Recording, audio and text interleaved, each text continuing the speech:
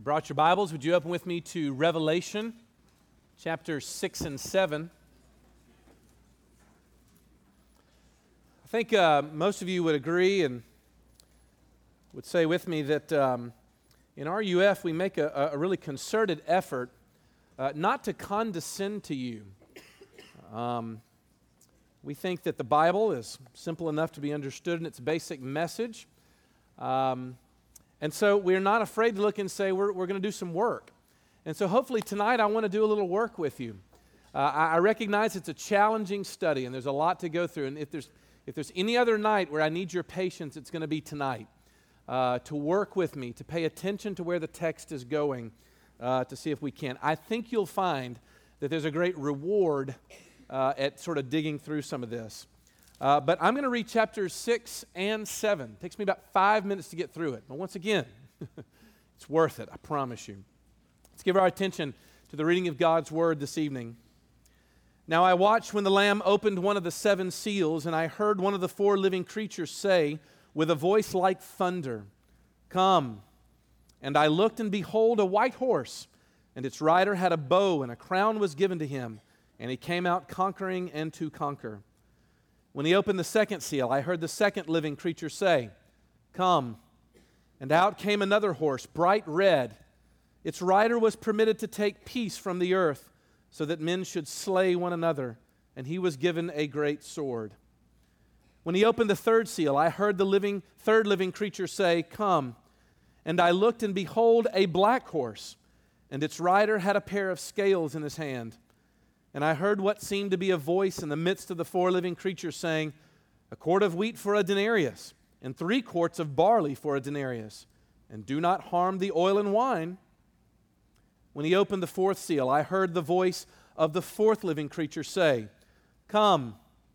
And I looked, and behold, a pale horse, and its rider's name was Death, and Hades followed him. And they were given authority over a fourth of the earth to kill with sword and with famine and with pestilence and by wild beasts of the earth. When he opened the 5th seal, I saw under the altar the souls of those who had been slain for the word of God and for the witness they had borne. They cried out with a loud voice, "O sovereign Lord, holy and true, how long before you will judge and avenge our blood on those who dwell on the earth?"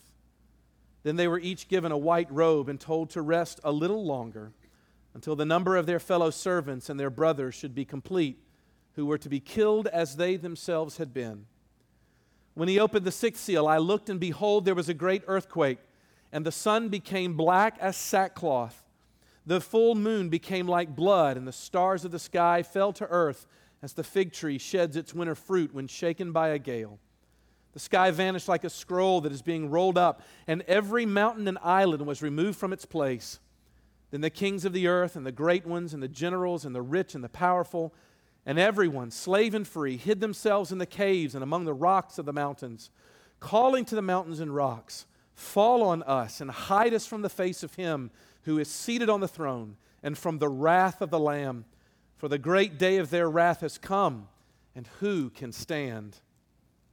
After this, I saw 4 angels standing at the 4 corners of the earth, holding back the 4 winds of the earth, that no wind might blow on earth or sea or against any tree. Then I saw another angel ascending from the rising of the sun with the seal of the living God. And he called with a loud voice to the 4 angels who had been given power to harm earth and sea, saying, "Do not harm the earth or the sea or the trees until we have sealed the servants of our God on their foreheads." And I heard the number of the sealed, 144,000 sealed from every tribe of the sons of Israel. Get then the list of the tribes there. Skip down to verse 9. After this I looked, and behold, a great multitude that no one could number, from every nation, from all tribes and peoples and languages, standing before the throne and before the Lamb, clothed in white robes with palm branches in their hands, and crying out with a loud voice, "Salvation belongs to our God who sits on the throne and to the Lamb." And all the angels were standing around the throne and around the elders and the 4 living creatures. And they fell on their faces before the throne and worshiped God, saying, "Amen. blessing and glory and wisdom and thanksgiving and honor and power and might be to our God forever and ever. Amen. Then one of the elders addressed me, saying, Who are these clothed in white robes, and from where have they come? I said to him, Sir, you know. And he said to me, These are the ones coming out of the great tribulation. They have washed their robes and made them white in the blood of the Lamb. Therefore they are before the throne of God and serve Him day and night in His temple. And He who sits on the throne will shelter them with His presence. They shall hunger no more, neither thirst any more. The sun shall not strike them, nor any scorching heat. For the Lamb in the midst of the throne will be their shepherd, and He will guide them to springs of living water. And God will wipe away every tear from their eyes. This is God's word for us. Ivan Karamazov, the middle brother in Dostoevsky's The Brothers Karamazov, carried around a little notebook in which he copied down every single instance of suffering that he had ever heard of. There were terrible things in the notebook: accident and torture, cruelty and agony, malignity, despair. It was all there. He specialized in the suffering of innocent children. Eugene Peterson commented on this little book in a book of his, where he said the accumulated anecdotes served up an unanswerable indictment against the existence of God. Because this is the way the world is, there cannot be a God. Look, I mentioned this last night, but I want to begin with it again tonight, because Peterson says in his book that he imagines that little notebook of Ivan's is probably an international bestseller. For more college students than I can count, the ostensible reason for wanting to leave the Christian faith behind is the suffering that you see going on around you and an inability to reconcile that with what you've always been taught about God. On the one hand, you hear that He is an all-powerful God, able to stop evil. On the other hand, you hear that there is an all-loving, good God who would be willing to stop evil. But because evil exists, and because we are so readily exposed to it, then there cannot be a God. Because if He was powerful, then He would stop it. And if He was good, then He would want to. Sound familiar? But what I want you to see is that the Bible, if there's nothing else that you get out of this, please know that the Bible is just as concerned about that question as you are, or about your friend, or as your friend is. As I would actually argue that throughout all pages of Scripture, humankind is grappling with this question, that if there is a God up in heaven, then why do His people suffer? And the Scripture comes alongside us to try to give us answers to that. I believe Revelation 6 and 7 give us one of the more powerful, vivid, symbolic descriptions of the Christian answer to that question that you get throughout the entire Bible. And before we launch into what I think are the two things we get from these chapters, let me give you one small interpretive note that I hope will help you along. I am taking the events of chapters 6 and 7 as if they are events that do not belong to a yet-to-be-experienced future. Does that make sense? Please don't lose me, because this one's a big one. What we're seeing in these chapters, I am submitting to you, do not belong to a distant future, but rather, John is describing a situation that has been and will always be true of the Christian church throughout every epoch of her existence. Does that make sense? In other words, what you're getting here are descriptions of things that we will all go through on a regular basis. Let me see if I can unpack that. 2 simple points tonight. I'm not trying to throw you off or anything. I know you're used to 3 points from sermon preaching people like myself, but only 2 tonight. Don't feel deprived. I want to look first of all at chapter 6 and its description of Christian suffering. And then I want to look at chapter 7 in its description of Christian sealing, of suffering and sealing tonight. Okay, first of all, chapter 6. I want you to notice, and it would not be readily apparent to you unless you have read ahead in the book of Revelation, as I'm sure most of you have this week. to know that the seals, as these things are broken open, tend to kind of hang together. And by the way, this happens in the other two major sweeps of judgment as they come in Revelation. If you read through the book, you'll find that the bulk of this middle material is occupied by the breaking of the seals, later on by the sounding of the trumpets, and then finally, right before the end, the pouring out or the emptying of 7 bowls. But each of those sets of 3 fall out in the same way. The first 4 of the seals that are broken tend to hang together. Why? Because they're all introduced by a living creature, one of those 4 living creatures who say, "Come." Now, by the way, this is not the first time we have 4 chariot riders coming out of the throne.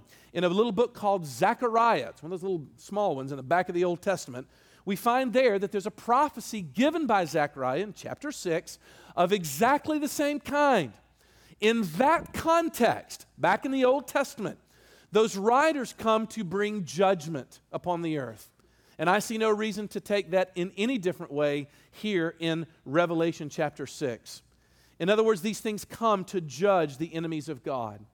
So what do we make of those? Remember, I'm suggesting that we are not waiting for the 4 horsemen of the apocalypse to arrive, but that the riders are always with us and have always been with us. Let me see if I can demonstrate it. First of all, the white horse comes to bring conquering and conquest. Throughout human history, you have the power shifting back and forth from one regime to another. Christians have always looked at things like the recent Arab Spring as being the white horse riding yet again to upset the balance of power in our world. Secondly, the red horse comes to bring calamity and slaughter and bloodshed. Most of you know that the 20th century has by far been the bloodiest that we've had on record up until this time. Thirdly, the black horse comes to bring economic suffering and great disparity between poor and rich. The living creature explains that the prices for food have become exorbitantly high. And yet, however, the rich get to continue living in luxury. That's the reason why the command comes to not damage the oil and the wine. Did a little bit of research on this about 10 years ago from Economist magazine. So these are old statistics. It's not gotten better since the year 2000. In 1979, the top CEOs in America made about 39 times more than what their average employees made. In the year 2000, they made 1,000 times more than what their employees made. In our world, the top 1% earned 20% of all the income that was made in the U.S. last year. They even the top 1% owns 1/3 of our country. The disparity between poor and rich is widening, and there is no political statement behind that. It is a fact of economics. Fourthly and finally, the pale horse comes to bring death itself. And since we spoke so much about that last night, the great cosmic killjoy of death, I'll leave it as it was. So here's the question then. Is there any comfort in the midst of people who are suffering with that kind of oppression from those riders? I think the key is in the text. Did you notice how it read? Look there at verse 2. And I looked, and behold, a white horse, and its rider had a bow, and a crown was given to him. Look down at verse 4. And its rider was permitted to take peace from the earth. Who is allowing these things to happen? Who is sending the riders forth? If you look at the context, it seems obvious that the place where the suffering is coming from has its ultimate source. It's from the throne of God. Now look, I recognize that for many of you, we've come across an extraordinary sticking point. Trying to understand the relationship between human suffering and God's sovereignty over that suffering is a question that will only be explained by your campus minister next fall. And you can show up at RUF. He's got a whole summer to prepare for it, okay? And I have no intention of being able either to try to put these two together, of how our minds can understand an absolutely sovereign God who inexplicably allows the suffering that he does. But I will offer you this. I do not think that we can live emotionally, psychologically, or spiritually without it. Let me see if I can explain what I mean. It was about 10, 12 some odd years ago when I got a phone call from my mother, who had only recently gotten off the phone with her sister, my aunt. And they were discussing her child, my cousin, and some of their recent struggles that they had been through. My cousin and his wife had been trying for years to conceive when they finally discovered that they were pregnant with triplets. Yes. And they gasped in surprise. We were surprised too and thrilled. The pregnancy actually went extraordinarily well for that kind of circumstance. There in the hospital, though, they began very early, within just a few days, to discover that one of the children was sick and not doing well. Within a couple days, that first child had died. It turns out that it had caught a staph infection there in the hospital. Not 1 week later, the second child, still in the hospital, caught the exact same staph infection and had also died. My aunt was describing to my mother what my cousin had done as he marched into that hospital and scooped up his third child to take her home where she would be safe. And she is to this day. But my mother said that when her sister called her, what came up out of her was this one singular question. She said, I don't think that I can believe in a God who would allow this kind of suffering to befall innocent children, to take my own grandchildren from me in such a senseless, pointless way. My mother responded, I think, in an extraordinarily wise way, because she looked at her sister and said, I cannot offer you an adequate explanation for the reason why the pain that is coming in your life is happening. There is no neat answer. Please do not quote Romans 8:28 to your friends when they are in the midst of struggle and suffering. But she looked at her and she said, but understand something. I'm not sure if I want to live in a world where God was not behind these things. In other words, what she said in not so many words is that she would rather live in a world where God had allowed the suffering that they were going through for reasons that she did not know, than live in a world where suffering happened for no reason and was outside of His control, and therefore those children had died for nothing. My friends, the great challenge of Christianity is in front of you, to say find a middle road between those two extremes. Because either on the one hand, we admit to our creatureliness, to the fact that He is the creator and I am the creature, and I am unable to sort of scrutinize His judgments in the world. I'm unable to know what all of those things are. That is choice one. Choice two is to give yourself into one of two camps, either to the randomness of the universe, where suffering means nothing and is devoid of any kind of meaning, or worse, that we live in a dualistic universe where good and evil are pitted together and who knows who's going to win. My friends, a Christian view of suffering has always looked and said, no, we don't know the answer. But we can look to God's hand to say that there's a reason behind what He does. We believe that there's a morally sufficient reason for the suffering that He allows, that comforts us in the midst of it, even when He doesn't share with us why. I take the greatest encouragement from this to come from the book of Job.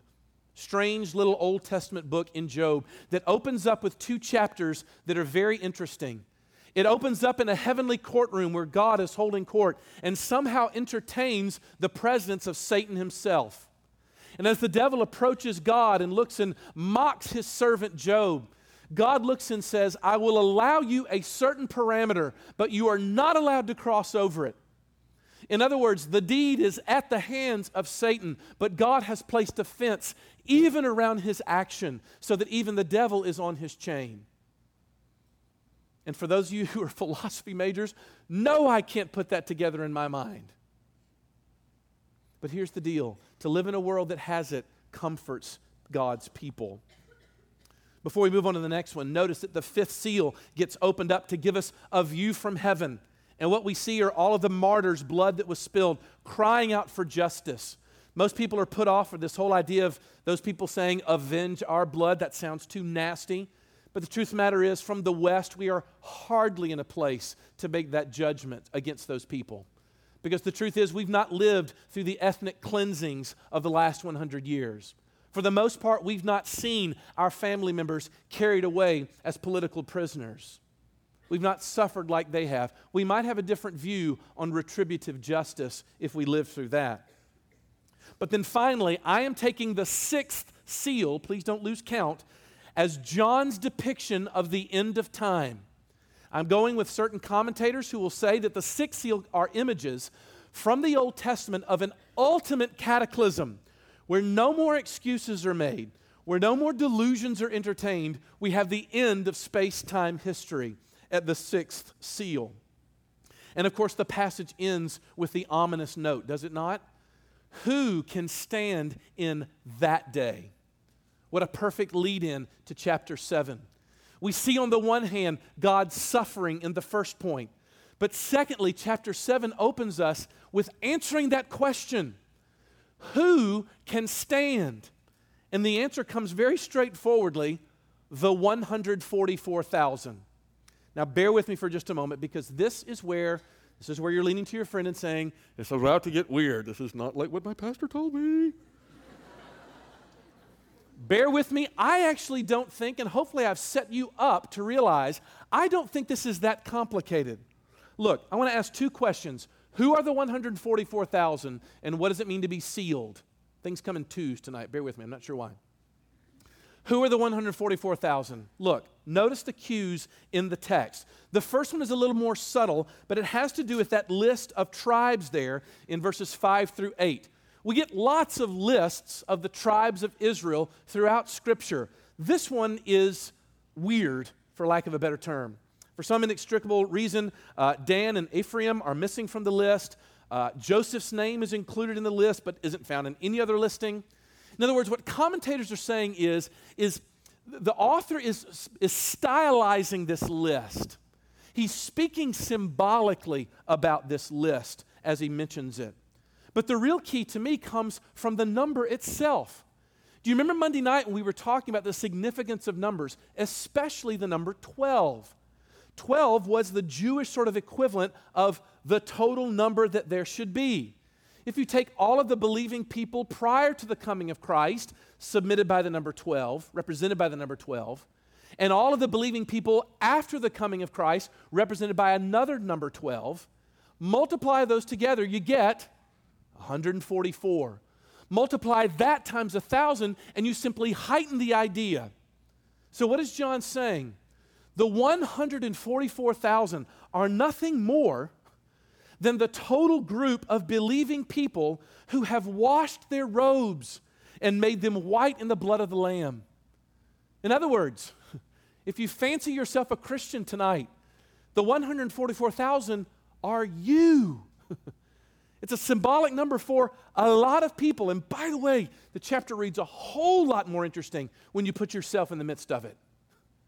One last little clue, and I'll leave this. Look, notice what John does in verse 4. He says, I heard the number of the sealed, 144,000. That's what he hears, but skip down to verse 9. But after this, I looked, and behold, what? A great multitude that no one can number. Do you see the point? He hears a symbolic number, but when he looks and sees, it's a number that he can't even come close to counting. What does that mean? It means there's going to be a lot of people in heaven. That's it. And it's glorious and beautiful. That's who I think the 144,000. Now, it's a little more interesting to figure out what it means to be sealed. Notice that the angels are told to hold off. Notice the point there. Hold off before the sixth seal is broken. That is before the end of space and time. The angels are going to go out and seal the saints. So as it were, there is a great historical gap of chapter 7 that exists between the fifth and the sixth seal, which is human history as we know it at this point. So what does that mean? It means this very simply, that you are sealed by the Holy Spirit. Look, in Ephesians chapter 1, we get the Apostle Paul talking about this. When he says, having believed, You were marked in him with a seal. There it is. The promised Holy Spirit, who is a deposit guaranteeing our inheritance. Man, I wish we had more time to talk about this. What does that mean? Look, a seal was used in ancient Near Eastern times. We know. Do you remember when, how about this? When Pilate orders Jesus' tomb guarded, do you notice he also orders it to be sealed? What they would have done after they rolled the stone before the tomb entrance is they would have taken a glob of hot wax and put it on the stone that was rolled, and the other glob would have gone on the wall of the tomb. And they would have attached between the two a cord between them, which effectively sealed the tomb. That's the idea. What does it mean? It means that it's being imprinted with a measure of authenticity and safety. You will know if someone breaks out of that tomb because the seal will be broken. And what John is saying and what the angels are saying is that God is in the process by His Spirit of sealing His people. He's making them authentic and He's making them protected so that they are safe as kittens. What this means then is that having believed, it means that I can face the four horsemen. I can face what's coming to me. Look, y'all, when the Holy Spirit comes into your life, He does so to show that He is protecting you, that no one can snatch you out of His hand, that no harm is going to come to you as long as you are His in the Holy Spirit. Now, I know what you're thinking, though. You're thinking, you're not paying attention. Because for the last 2,000 years, a world of harm has come to God's people. And a world of harm has come to me. How can you say that we are sealed and protected when God's people fade away the way in which they do? We can say it for a couple of reasons.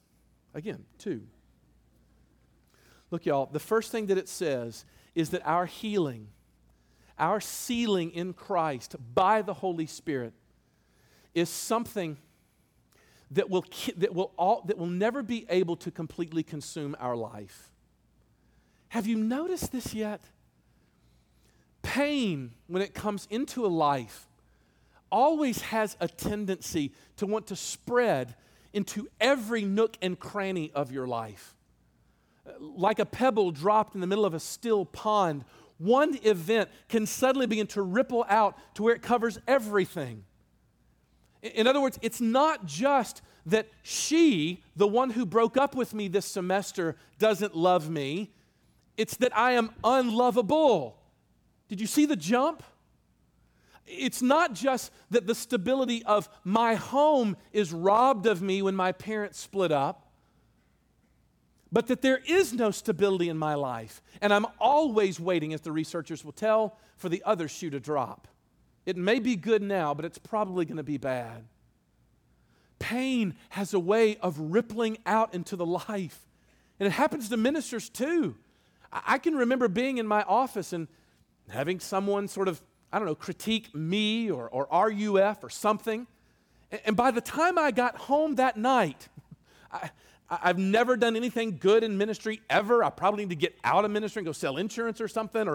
And I'm probably not a Christian either. Look, the snowball of pain always slopes downward. And it builds and it builds and it builds until it threatens to reach every nook and cranny to where the world is colored by that pain. And some of you are nodding in absolute agreement because you know exactly what I'm talking about. It's not just a singular darkness.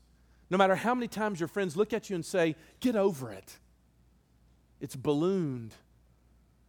Look, but the Christian comes along and says, but I have been sealed so that my pain is a singular thing.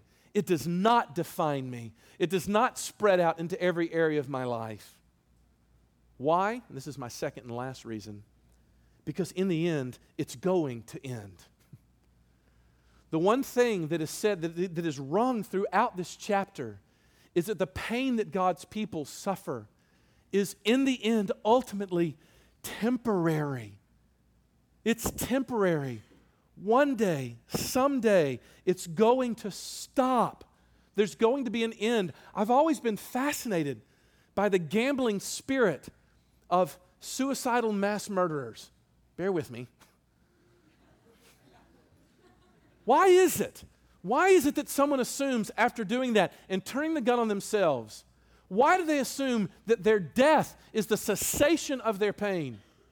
What scientific proof do you have of that fact, sir? That on the other side of it, it's the end. Has someone been over and come back and told you this?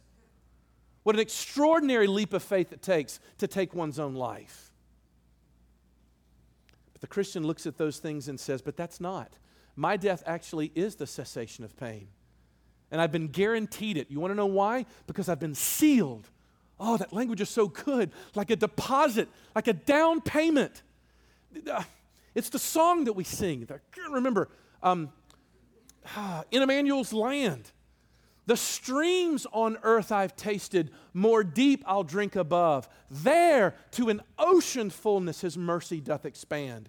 Because glory dwells in Emmanuel's land. What that means is every tiny drop of mercy that you've gotten from your friend, your Christian friend, your parents, your campus minister or intern is a drop compared to the flood of mercy that will fall upon you at the moment of your dying and your passing. And so glorious will that event be. This is the conviction right here. So glorious will that event be that it will make what we went through in life to be like a distant, fading, tiny blip on the screen of eternity. Maybe Ivan Karamazov's words will help you. By the end of the book, as you know if you've read it, he says this.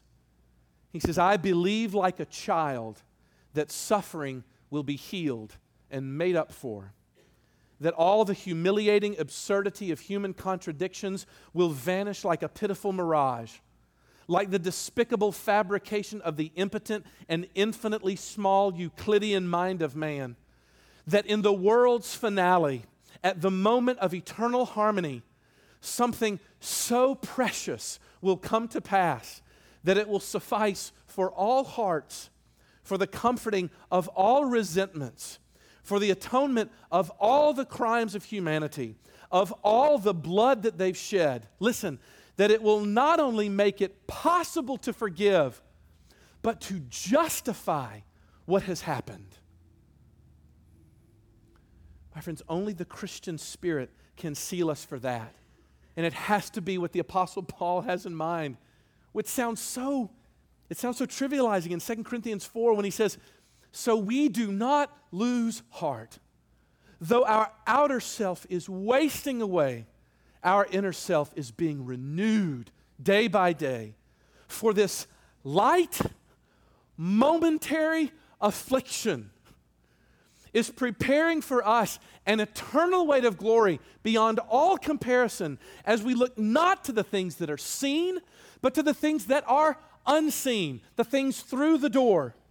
For the things that are seen are transient, but the things that are unseen are eternal. I mean, do you hear the psychology? That he's looking and saying that is so overwhelmingly glorious, an eternal weight of glory beyond comparison makes this look, and it almost seems mean to say it, that this is light. This is momentary. A Christian sealed by the Spirit looks and says, no matter what I'm going through, it's just for a time. Just a little while longer. It's a little while longer. And in the end, I'll be able to look back and say, blessed be the name of the Lord. And it transforms us in the now. You want to know how? Philip Yancey tells a story about a POW camp in World War II where the U.S. GIs who were held there had fashioned themselves a sort of primitive little radio so they could get signals from the outside world. One day the word came over the radio that the Allies were days away from their camp and just laying waste to everything in their path. But the German captors of the camp didn't know about it yet. In the days to follow, the soldiers went out and did the exact same work that they had done every single day of their imprisonment. But they all reported that they did so with a little bit of a lighter step. Why? Because they knew that it was temporary.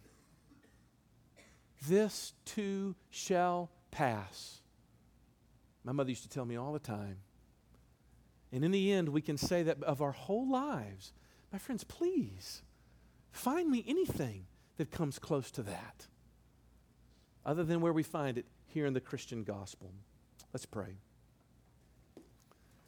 And Lord Jesus, by your Spirit, would you do just such a thing? Would you convince us that we indeed are sealed by you? Perhaps even would you do the sealing in this place for those who long to know you, who look, Father, in the midst of an overwhelming grief. There are too many faces in this room for there not to be stories that would break the thin shoulders of this man and most of us in this room. So, Father, would you be especially near to that soul even tonight and draw them close to yourself by your Holy Spirit? For we pray it all in Jesus' name. Amen.